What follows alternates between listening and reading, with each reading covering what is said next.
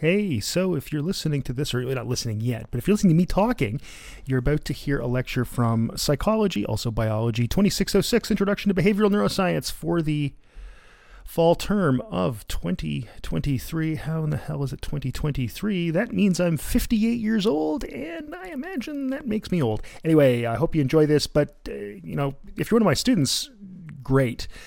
I'm glad you're doing this, and I do this for you. If you're somebody else listening, I really don't care what you think, but actually it's pretty great because I'm really good at this. Enjoy.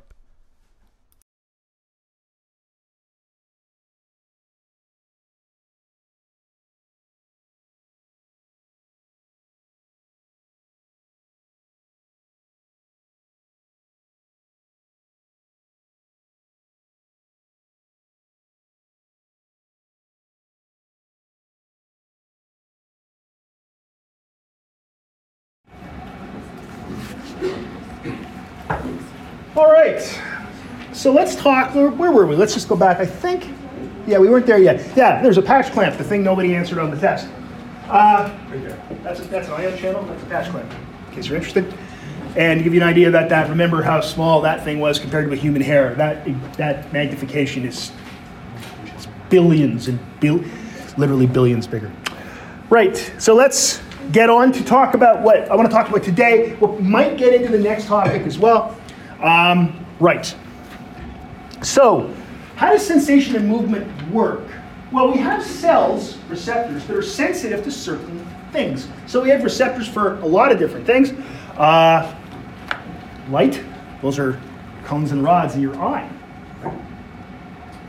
Sound, those are little cells that are in your cochlear, right? Smell, you have all kinds of smell receptors in your nose.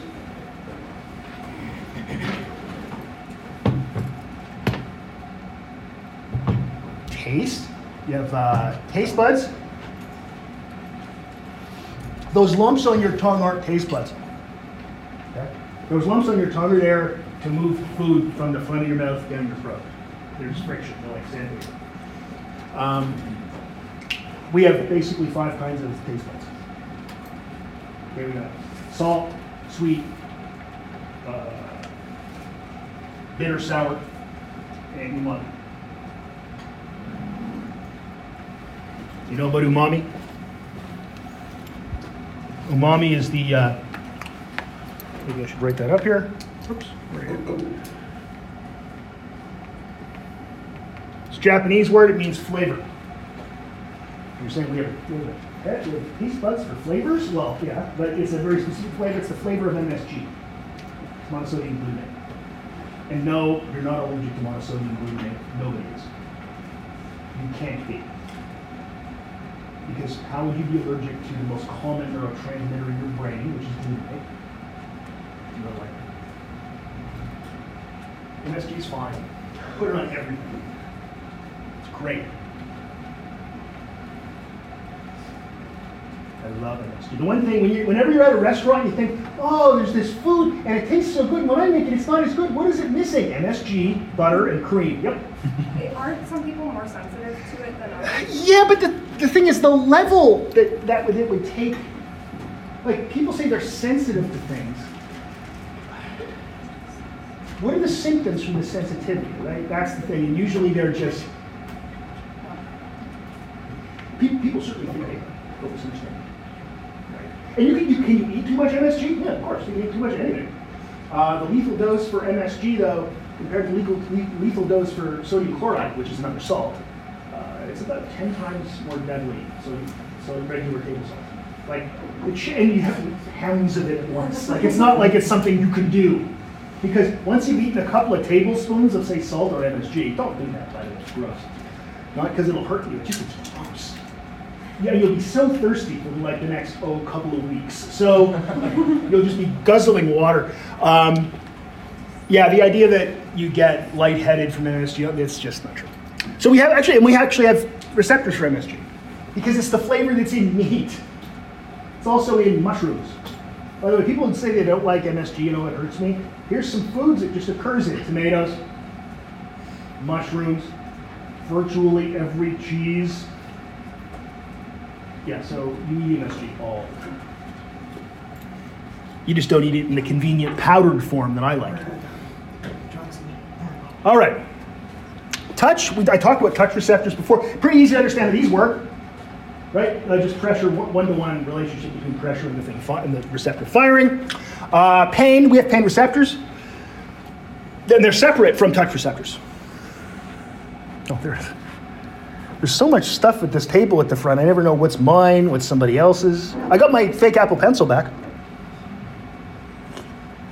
It was apparently sitting in this teacup. I didn't put it there, that's the first thing. The second thing is, I'm blind, don't laugh at me. A cold, we have temperature, we have, actually, you might think cold and hot. Yeah, we have two sets of receptors, one for cold, one for heat. Oh, wow. You would think there'd be temperature, but that's just not how it works, so that's fine. So you knew all this stuff. Point is here, one sec, John. This is for sensation. We've got 1, 2, 3, 4, 5, 6, 7. We have 8 kinds of receptors. So remember when you were told there were 5 senses? Well, you don't have 5 senses. Because I told you that with taste, we got 5 different ones. There's 20 odd senses. Don't give me this 5 thing. Yes, John? So the thing is, do you get pain from the muscles? Okay, yeah. How does pain work? We don't know, really. It's the discovery. What the hell? I'll jump ahead a bit. The discovery of there's actually a neurotransmitter that's devoted only to pain, and it sends pain messages. It's called substance P. It's like what kind of stupid thing is that? Because when people thought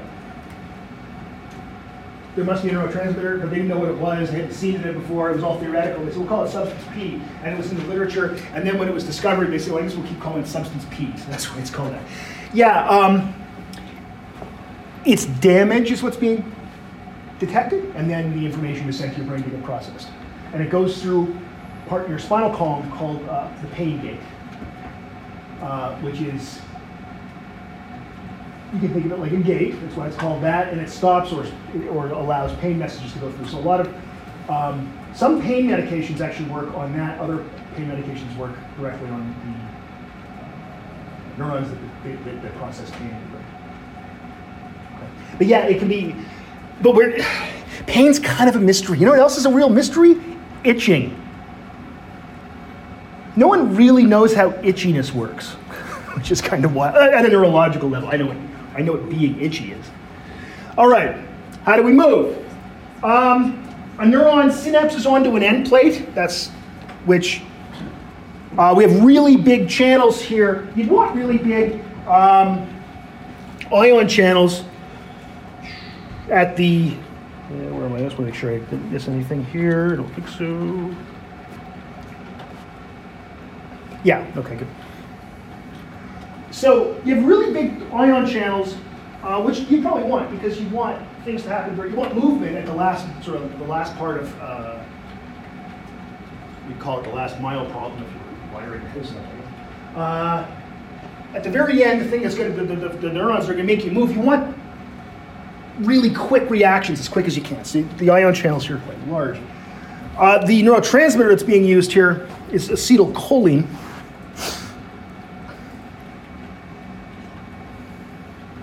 Okay. So acetylcholine antagonists, we talked about agonist and antagonists, can actually cause paralysis. Because, and think about it as well, if the acetylcholine can't do anything to your muscle, then you're going to be paralyzed. So for example, curare, which is a poison that's made from some tree. I don't care, trees suck, plants are stupid, I hate them. Remember, I always remember to tell Dr. Shep, I think he's basically just a gardener. It's all in fun. I only make fun of people I like.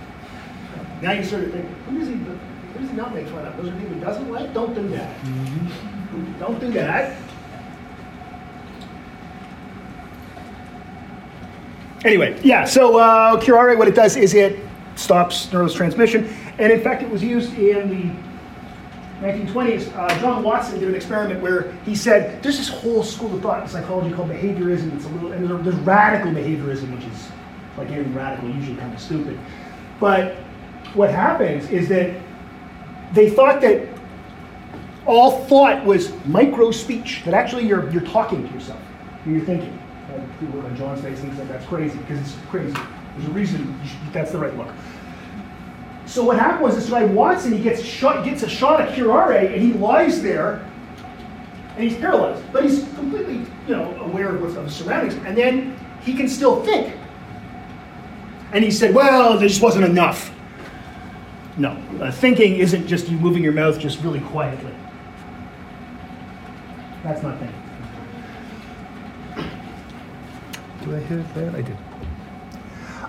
Really nasty nerve agents like sarin work like this as well. So, which is something that, of course, is a weapon of mass destruction and has not been used in warfare, happily, because it's been used in terrorist attacks, but it's not been used by state actors. Now, I want to read this because I want to get this right, so I'm actually going to read from my notes here. So during neurotransmission, acetylcholine is released from the presynaptic neuron into the synaptic cleft and binds to the acetylcholine receptor, just like you'd expect, right? And then, let's see. So what happens next is there's the release of an enzyme called acetylcholine esterase. It's just acetylcholine and then the word esterase after it. Where am I here? What is acetylcholine esterase? Yes.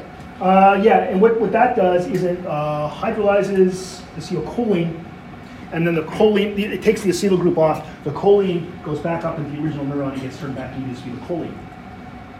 Now, if that can't happen, if we block acetylcholine esterase, all it's going to do is you're going to run out of acetylcholine because you can't make more very quickly, right? Also, your muscles will stay rigid because they haven't been. So what happens is when people get things like nerve gas, like sarin, it's first of all an extremely unpleasant way to die, but also not there's a great way, but that's not one of the good ones. That's what I'm saying. So you basically get paralyzed and everything just stops. Yeah, James. Would if you give somebody who's an older person with achy movements and joints or more acetylcholine, will they be able to move better? Or? Yeah, that's no, the difference is that's just a mechanical thing about the bones, right? So it wouldn't make a difference. Oh. Yeah. You give them a lot of muscle spasms. I mean, if that's your jam, go ahead. Okay, so how are we going to measure some of this activity? Electroencephalogram is the oldest type of brain imaging, an EEG. This one I think probably has 128 channels. Let me just. Yeah, that's probably right. Maybe 256, but I think it's 128. And they're basically just electrodes that go on your head, and they detect brainwaves. So you can detect abnormalities. That's about it. There's a couple other fun things you can do. You can present a stimulus and see what the response is. That kind of. Okay. You could make one of these. You could buy parts and make one of these. Like it's not. You wouldn't know what you're doing, and what I'm saying is you could measure something. You wouldn't know what you're measuring. Yeah, James, you look like you want to ask a question. I don't know. Okay. Well, when it comes to you, let me know. CAT scans, computerized axial tomography. Basically, these are X-rays. So they're X-rays from different angles, and then the computer builds a model of what the brain looks like. And of course, the CAT scan doesn't have to be in your brain. It could be on. You can have a CT scan of your knee or whatever, right? You can see here, though. That's God. It's all distorted on that. Let's look at this one. It doesn't weird me out as much. Look at the detail here. It's beautiful, isn't it? Like that's an actual living person's brain in cross section. Like it's just gorgeous. Look at the ventricle here. There's the corpus callosum. There's the pons. There's the olfactory bulb, cerebellum. Like it's beautiful, except that it looks like it's shrunk a little bit. PET scans, positron emission tomography.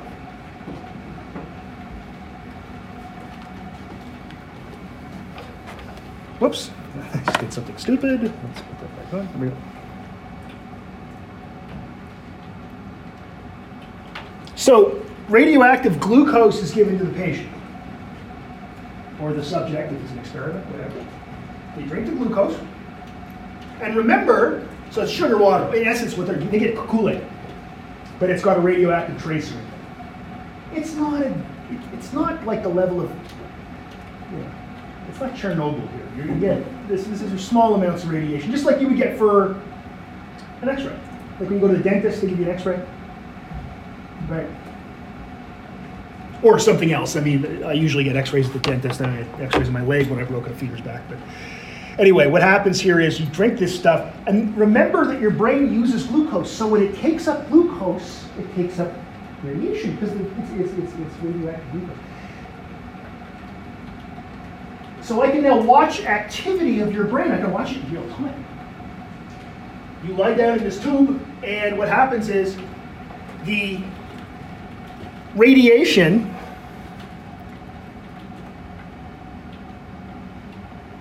so during decay of that radiation, one of the things that gets released is what's called a positron.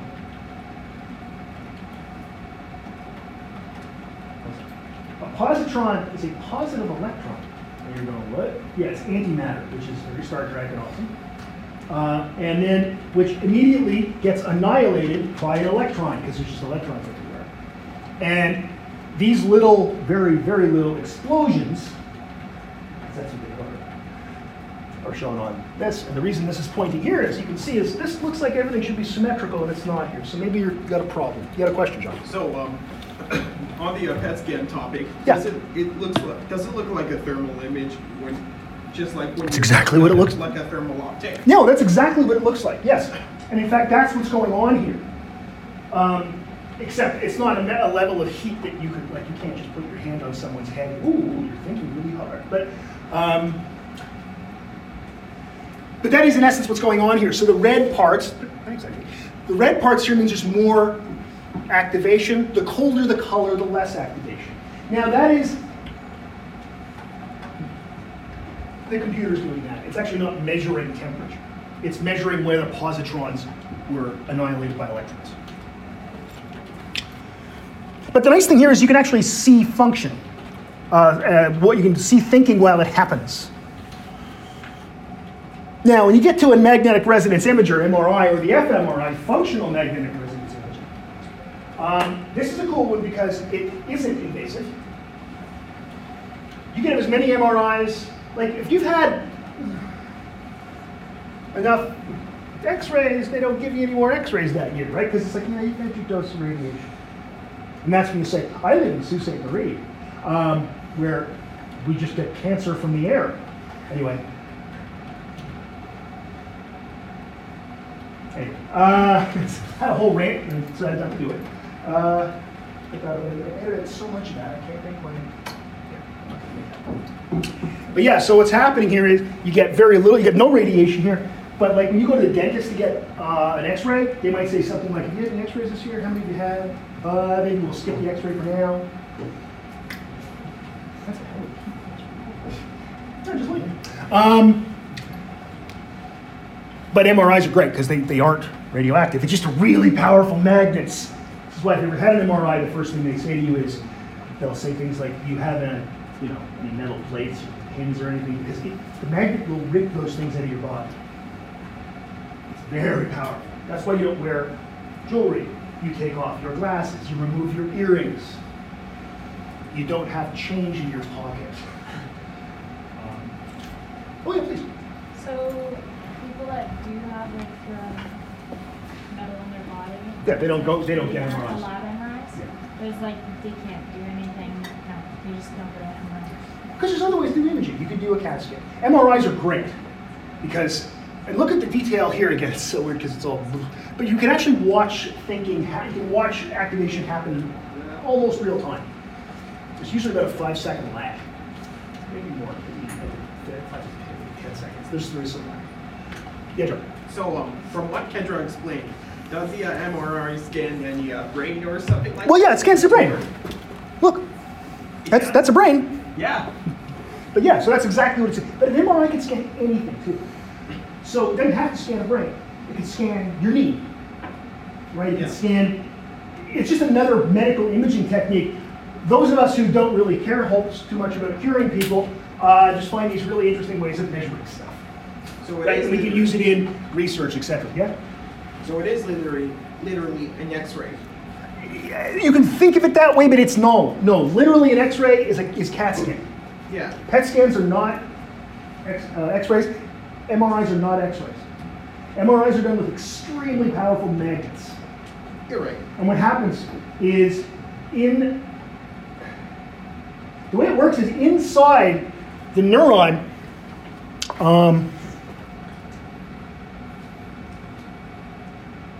let's not worry about how it works.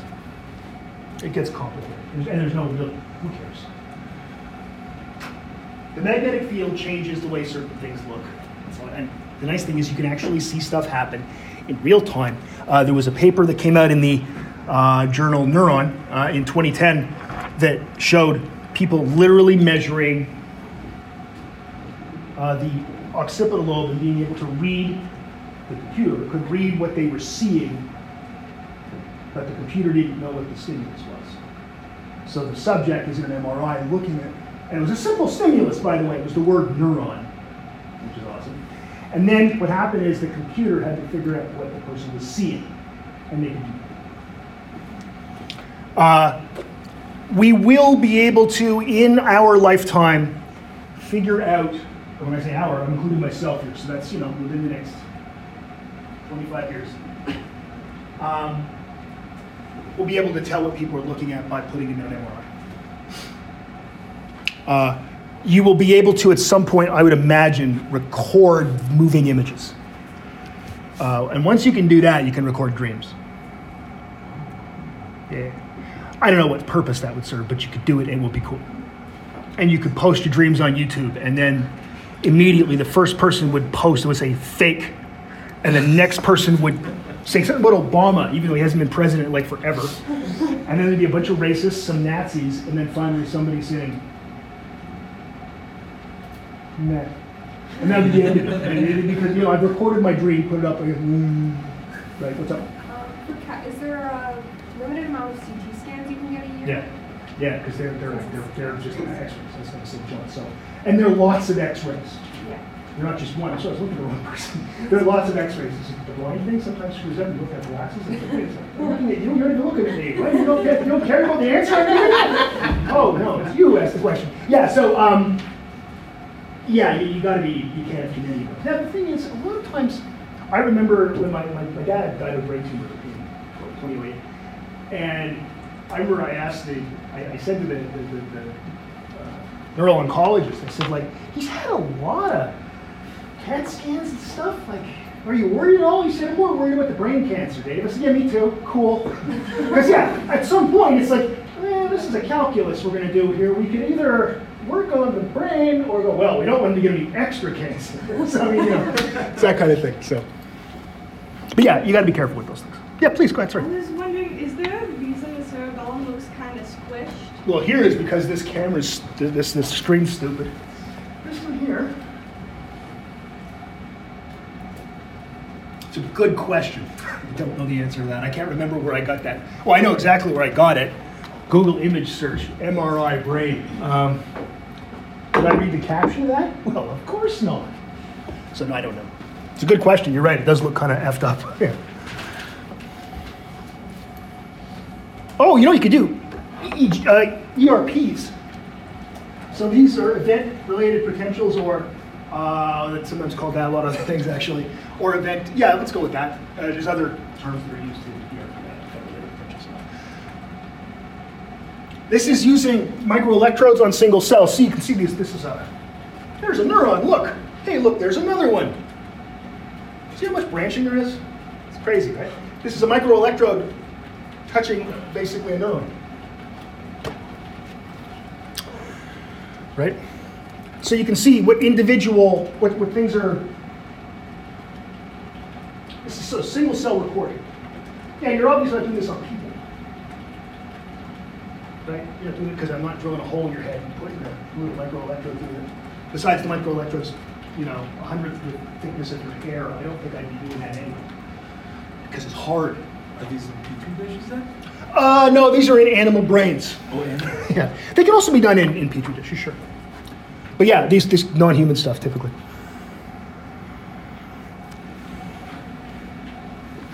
There's so much crap in here. A lot of stuff, eh? Okay. We could look at products of neural flow. So good. Just touching the neuron with the The electrode? microelectrode, is that programmed by a computer? Oh yeah. Yeah. Yeah, you're not doing that by hand either. Because think about that, like any little movement. We're dealing this. We're using micrometers here, right? Like micrometers. So yeah, any little movement, that's all being done by computer. Yep. Oh, I thought you had your hand up. No, Jamie? No? You're No. good? Okay. Right. So we could also look at the products of neural firing. Okay? The products of neural firing. So one of the things, because we can't really measure firing necessarily, what if we could measure what happens when something fires? So we'll look at this. Genes are expressed, and one of them, a gene gets expressed called zinc. When neurons fire, zinc is expressed in, that's in birds. There's other ones that are expressed in other animals, but we're going to talk about birds right now. So what happens here is you put the animal in some kind of situation, present a stimulus to it, and then when that's done, you kill it. And you take out its brain and you slice it. And you measure how much zinc has been expressed. That tells you where firings happened. Okay. Now this work here is looking at white-throated sparrows and looking at when they're restless. Restlessness in birds means something very specific. Migratory restlessness, it means they want to leave. And in fact, birds will literally spend their time, if they're in the northern hemisphere and they're about to, and it's the fall, they'll spend their time in the southern part of a cage. That's how much they want to leave. And fly south for the winter. One of the things, you might wonder, how in the hell do birds who migrate, how do they migrate? What kind of thing is that? I could just leave, but I can look things up on Google Maps. How do they do it? Well, they do it by knowing the Earth's magnetic field. When they're restless and their eyes are open, not sleeping, but their eyes are open, you get a lot of early immediate gene expression, you get a lot of zinc expression in a certain part of the brain called cluster N. Did I tell you a story about when they, NW200, the big room in the other building? Yeah, well, it's got a clear podium. Yeah, clear furniture. That's funny for the blind guy. I walked into it one day when they just put it up, and there's a 10-minute rant somewhere in 2013 on the internet, because I record these things, they're on the open internet, of me just going, because I hurt myself. Yes, John? So, in spite of birds migrating, do they have insomnia for some reason? It's kind of a neat question. I don't know, John. That's a question. Ask your sister. When I say ask your sister, this is her work. So you get more gene expression when you get migratory restlessness and it's at night. Yeah.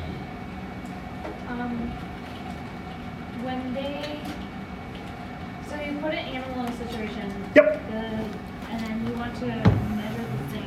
Yep. How quickly after the situation and killing the does that have to happen? 20 minutes. 20 minutes? About 20 minutes. Okay. But I may have just made that number.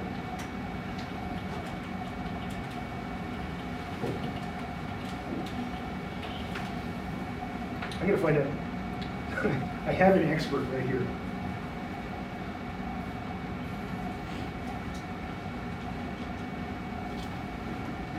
We'll see if we can get an answer before the end of the class. Okay. How long after sacrifice No, it's called sacrifice. It's you sacrifice the birds. We always jokingly say to the research college, but I mean they're called. Oh, we have to sacrifice to measure. And of course, it autocorrects sank into Xeno, which I don't even know what that is. Yep. Okay. We may find out if she's up yet. Does that oxidize? Is that also? I don't know. You're now getting beyond what I know, so I don't know. But no, what you do have to do is you use an anti. There's an antibody that's used. I don't actually. This is getting way beyond things I know. I know there's an antibody used, so that's. I was about to say some things, but I thought that's all. I know the word antibody here. That's all I got. But yeah, so the cool thing that they're doing here is they can actually measure how much firing there is. See, those are all individual neurons that have fired.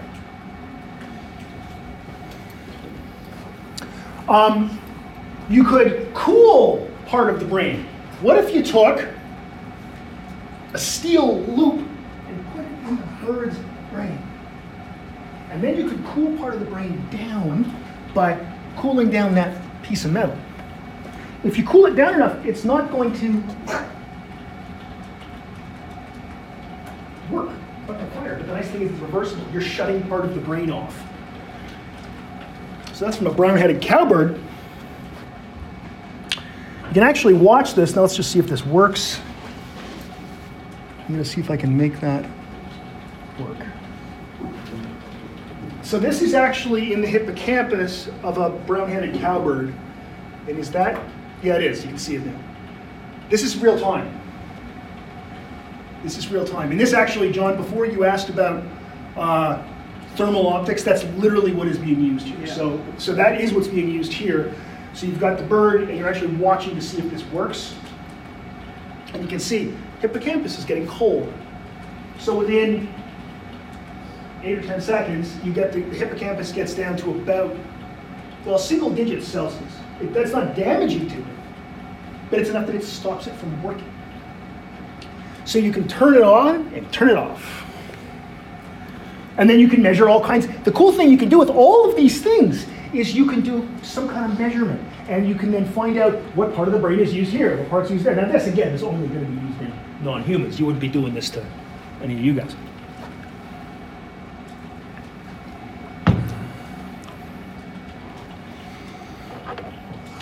And again, that's also work by Madeline Broadbeck. That is me, once more, pumping my kids' tires.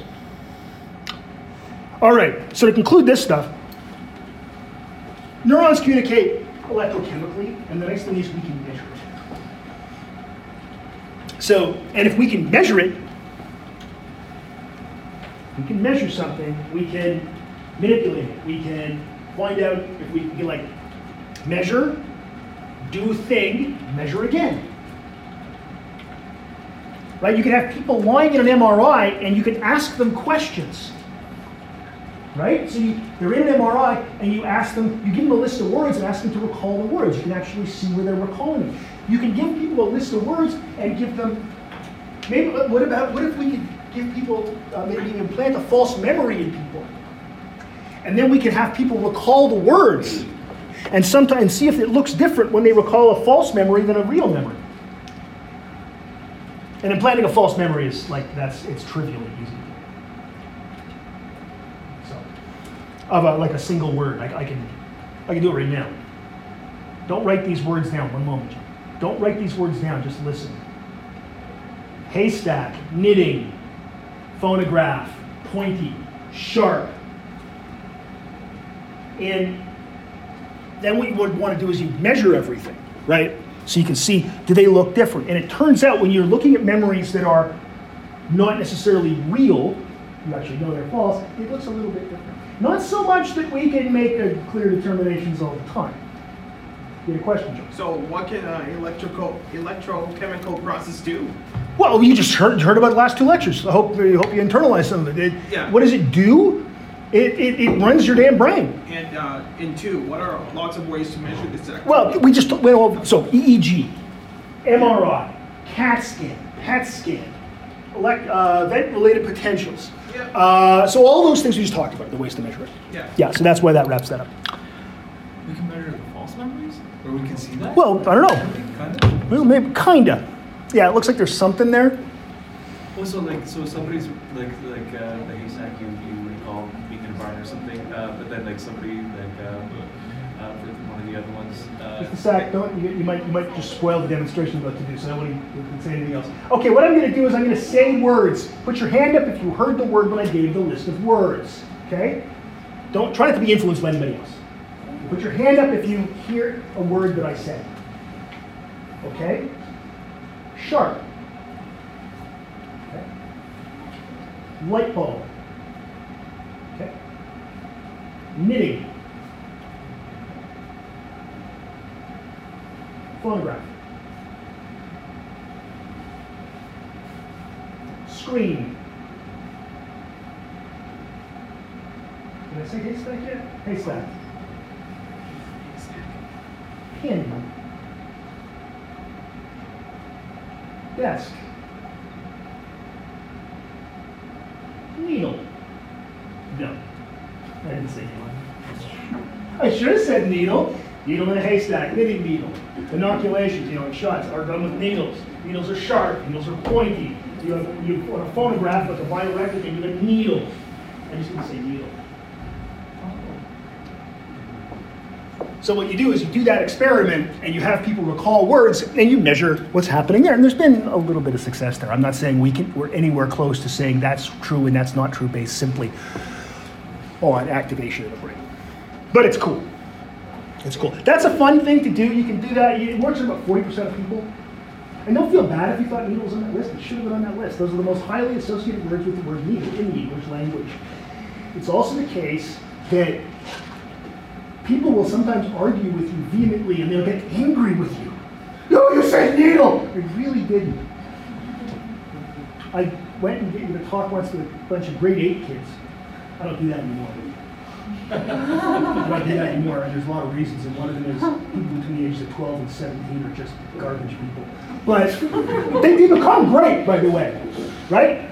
But it's amazing how people between the ages of 12 and 17 know everything, yet they know literally nothing. Anyway, and I thought that about my own kids too. So, thing is, I did this, the teacher got mad at me. She's like, no, you said needle. I didn't say needle, I read this list.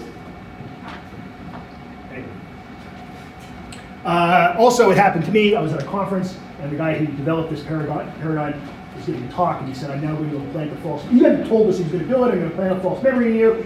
And there's 200 people in the room, and we all have PhDs in psychology, and we're all like, bullshit, no you won't. Like 40% of us would, yeah, needle. Yep. Were you asking if we hear what you said? No, if I said those What words. you said before? Yeah. Oh, okay, sorry. Hopefully, either way. Wait, hopefully, doesn't matter what, doesn't matter. Nothing matters. Absolutely nothing matters in the world. I've become a nihilist right now. All right. So let's do the next thing, because we can. Synapses, neurotransmitters. That looks interesting. Hey, there it is right there. You may have trouble right now getting stuff from my website because it's been inadvertently, stupidly miscategorized. Have you noticed this? As porn. Yeah, so if you go to davebroadbeck.com, it might still say, this is porn. Did not see It's that. science porn. I have submitted a series of IT tickets. It will be fixed. I was able to go on it. You were? Oh, good. I didn't get So I it. shouldn't have mentioned anything then. I have never had a problem. No, that happened this morning. I was setting up the blog post, for the podcast, and it's like, this site is blocked. I went, oh. Then I looked and said, pornography. It's like, oh, come on. Then I thought, oh my God, what happened to my website? Did someone go, So I'm trying to get off our Wi-Fi at the university. I'm going through my phone. And I'm like, no, it's just stupid. Okay. All right, let's talk a bit about, we got time. Talk about synapses, neurotransmitters. So, this is one of my favorite, cool, extremely clever experiments.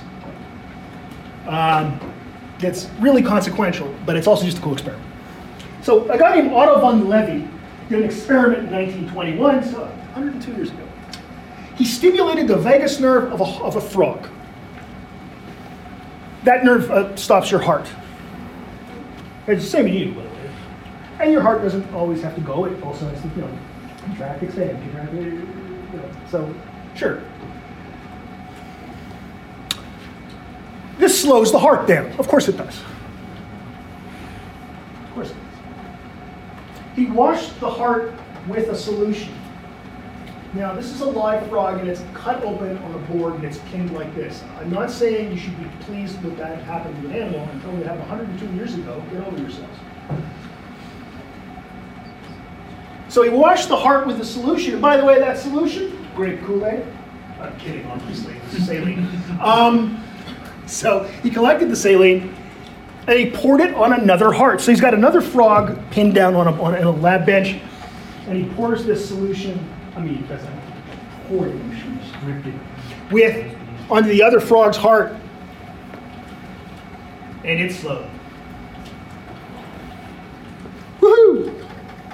That's really cool. Like, that should already tell you, that should tell you right away, right? And Levy thought this: I have collected a chemical that slows down hearts. Yeah, right. That's what he did. Kind of exciting and cool. So he had to name it. So he did like any German does. He just takes a couple of words and puts them together in one word. Do you know German? Does anybody here speak German? Anybody? Any German? A few little German. So, German's a funny language. It's great. We speak a Germanic language. English is a Germanic language. German has this tendency to just make compound words, which works for them. But German has very few words, it seems to me. Because they need a new word, they just combine a couple old ones. Oh, Wegerstoff. But that's great. I wish we did that more in English. Instead of having to come up with the word acetylcholine, which is what he called it Wegerstoff. Yeah, this is the Wegerstoff, But today we call it acetylcholine because that's the chemical. Do you know what German? You think what German stuff? I think war movies sometimes. I'm really into that stuff, of course, because I'm a middle-aged man. Tanks. Think of German tanks. You know what the German word is for like a battle tank? It's a Panzerkampfwagen, which means armored battle car. You know what the name is for a glove? They don't have the word glove. Handschuh. It's a handschuh. Some guy named Dieter, a couple of hundred years ago, went, I could put some shoes in my hand and call it a handschuh. And someone else said, why do you not call that a glove? What's going on? What am I doing? Who am I? Where am I? You're an actor. I don't need it. No heckling. So that's acetylcholine. Then he did it again. He stimulated heart, collected the solution, poured it on another one, and it worked. And that we called that epinephrine. Or as, of course, von Levy called it, Solutions that speeds up and sie harten sie, I think was the official name he used, but a kid, obviously. So that's epinephrine, or adrenaline. We use that term sometimes too. Usually adrenaline when it's in the blood, in the circulatory system, usually epinephrine in the brain, but they are interchangeable. You'll hear adrenaline a lot more in the States, you'll hear epinephrine a lot more in the Commonwealth. But both of them are right, so nothing's wrong with it. Right. So he found a couple of neurotransmitters. He discovered the first two neurotransmitters. That's pretty cool. So we've talked about this a lot already, but the synapse is the gap between an axon and a dendrite. It's small. 20 to 40 nanometers is small. Pretty small. So neurotransmitters, those are just chemical messengers, are released across that gap. And then if not all the neurotransmitter is used, in other words, if it doesn't bind to a binding site on the next neuron, it gets taken back up into the original neuron. That's called reuptake.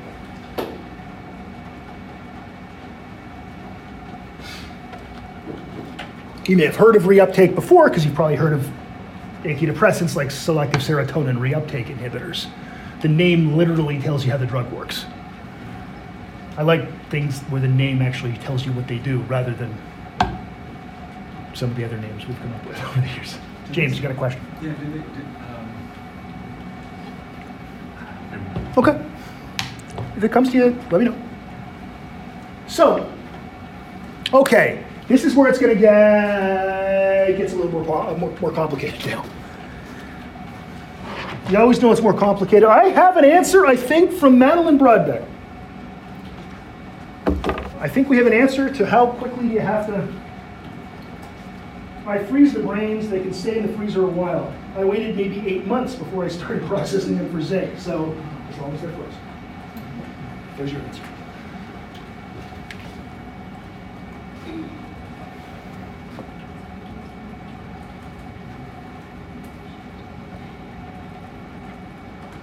I should totally FaceTime her in right now and not let her know that we're in class. But that would be really, really mean and she'd never speak to me again. So I'm not going to do that to my own kid. Right, so let's talk a bit about this. How does this work? There are 3 pools of neurotransmitter. So in a neuron, there are 3 different what are called pools of neurotransmitters.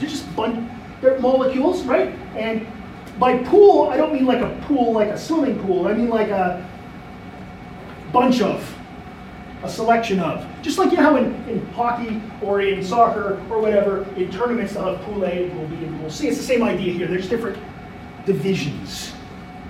Okay? When we say pools, I'm not saying there's actually like glistening pools of acetylcholine. It's not like that. Now, there are 3 pools then, ready releasable.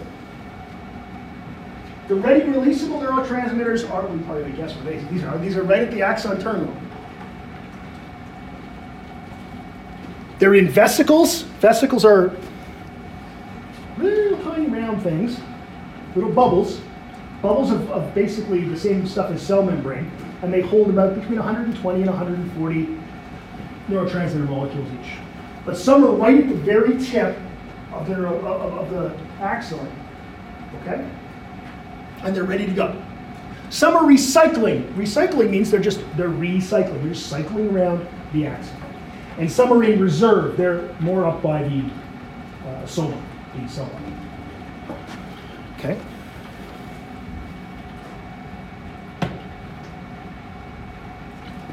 So what happens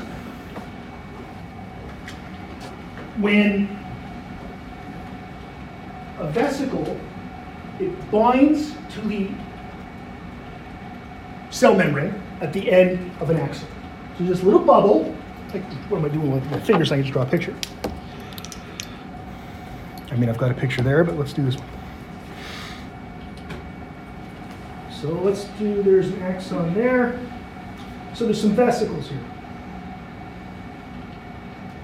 And they've got little red dots here to be neurotransmitter molecules.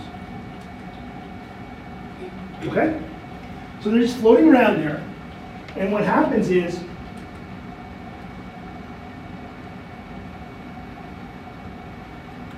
there's going to be a neurotransmitter released.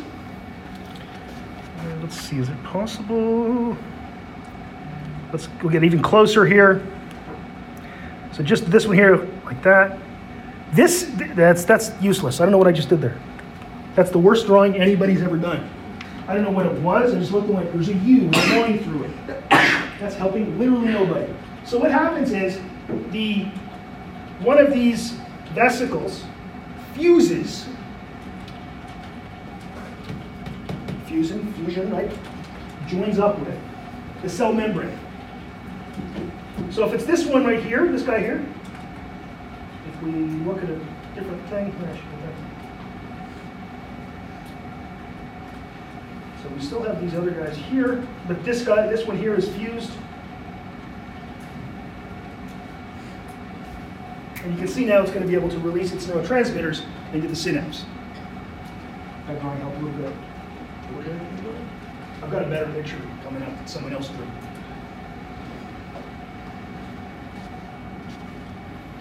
Okay.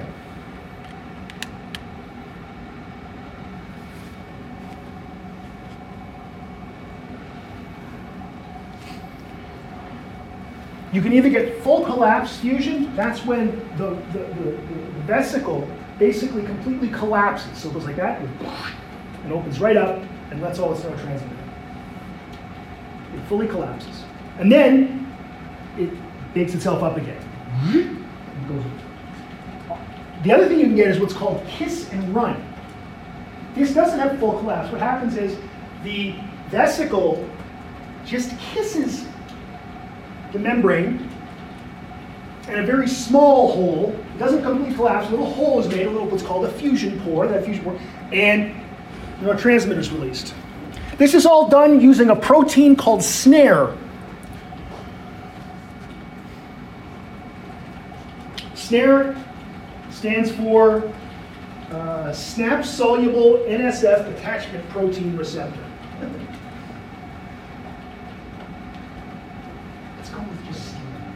The nice thing about it is the reason it's called SNARE, so often you see this. It's one of those backronyms, like they come up with the name, then go, what is that going to stand for? So it looks like a little snare, like a lasso. And it actually grabs onto the vesicle, opens up the cell membrane. We've got a little picture of it in a second.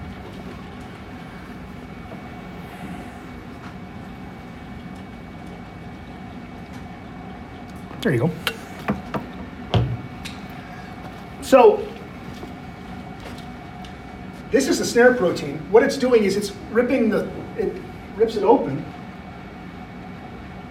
draws the neurotransmitter.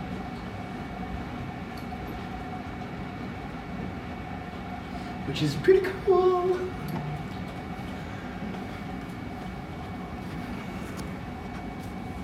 Hey, here's a better picture.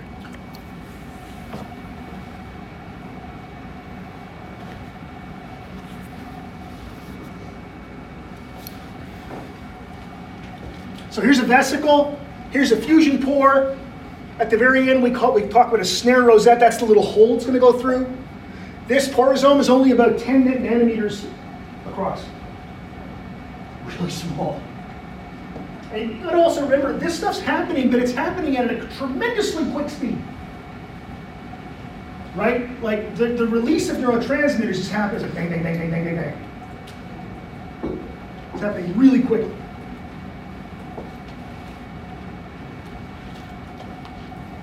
This mechanism is similar in any cell that secretes anything. This isn't just unique to a neuron, but the coolest application is, to me anyways, in neurons. I like this picture here. This gives you an idea. So we get a fusion pore formed and we get release. We either get full fusion like I was talking about where it opens it up, or we get kiss and run fusion. Kiss and run fusion has been, no one's actually ever seen in real time, I don't think, full collapse fusion. This happens incredibly quickly, but the way you do this is you measure the perimeter of the cell, and then you find out when it fires, the perimeter of the cell gets a little bit bigger, and then it goes back to its original size. So what's happening is it's opening up, that becomes part of the cell membrane, the cell gets a bigger perimeter, then goes back to being normal size. Pretty neat, right?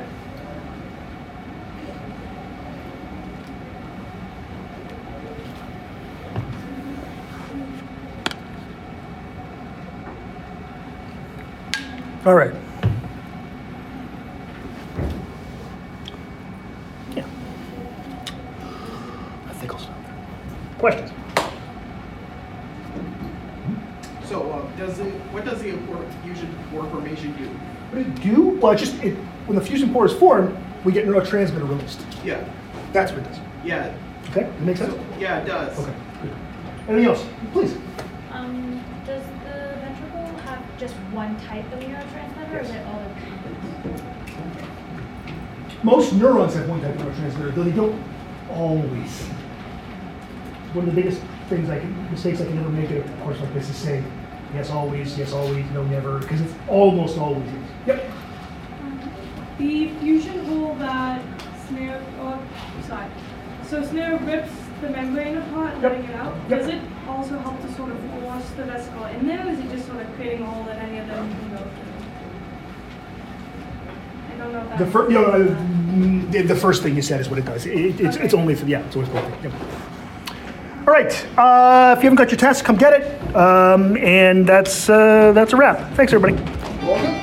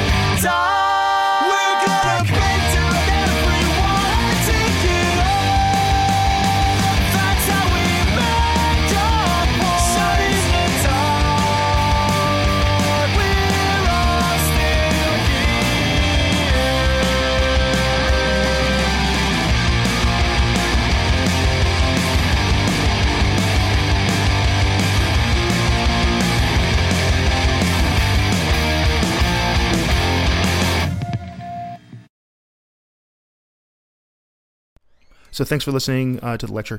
I hope you got something out of it, as I noted in the intro. These are copyrighted, Share Alike 3.0 Canada, some rights reserved, so you can redistribute this all you want, but if you redistribute it, you can't make any money off of it. And also, if you mash it up, I get to mash up your stuff. Most of the vast majority of the music I found was on an old website called GarageBand, which doesn't exist anymore. And that was called PodSafe Music. So this is all music that I have, that it's perfectly reasonable to put on these podcasts. If you are interested, I can oftentimes find the name of the band. The name of the band will be listed in the post, and go look these bands up and buy their music, because if they're cool enough to let me use this, you should be cool enough to pay 99 cents or whatever to buy one of their songs. On that note, I will see you next time.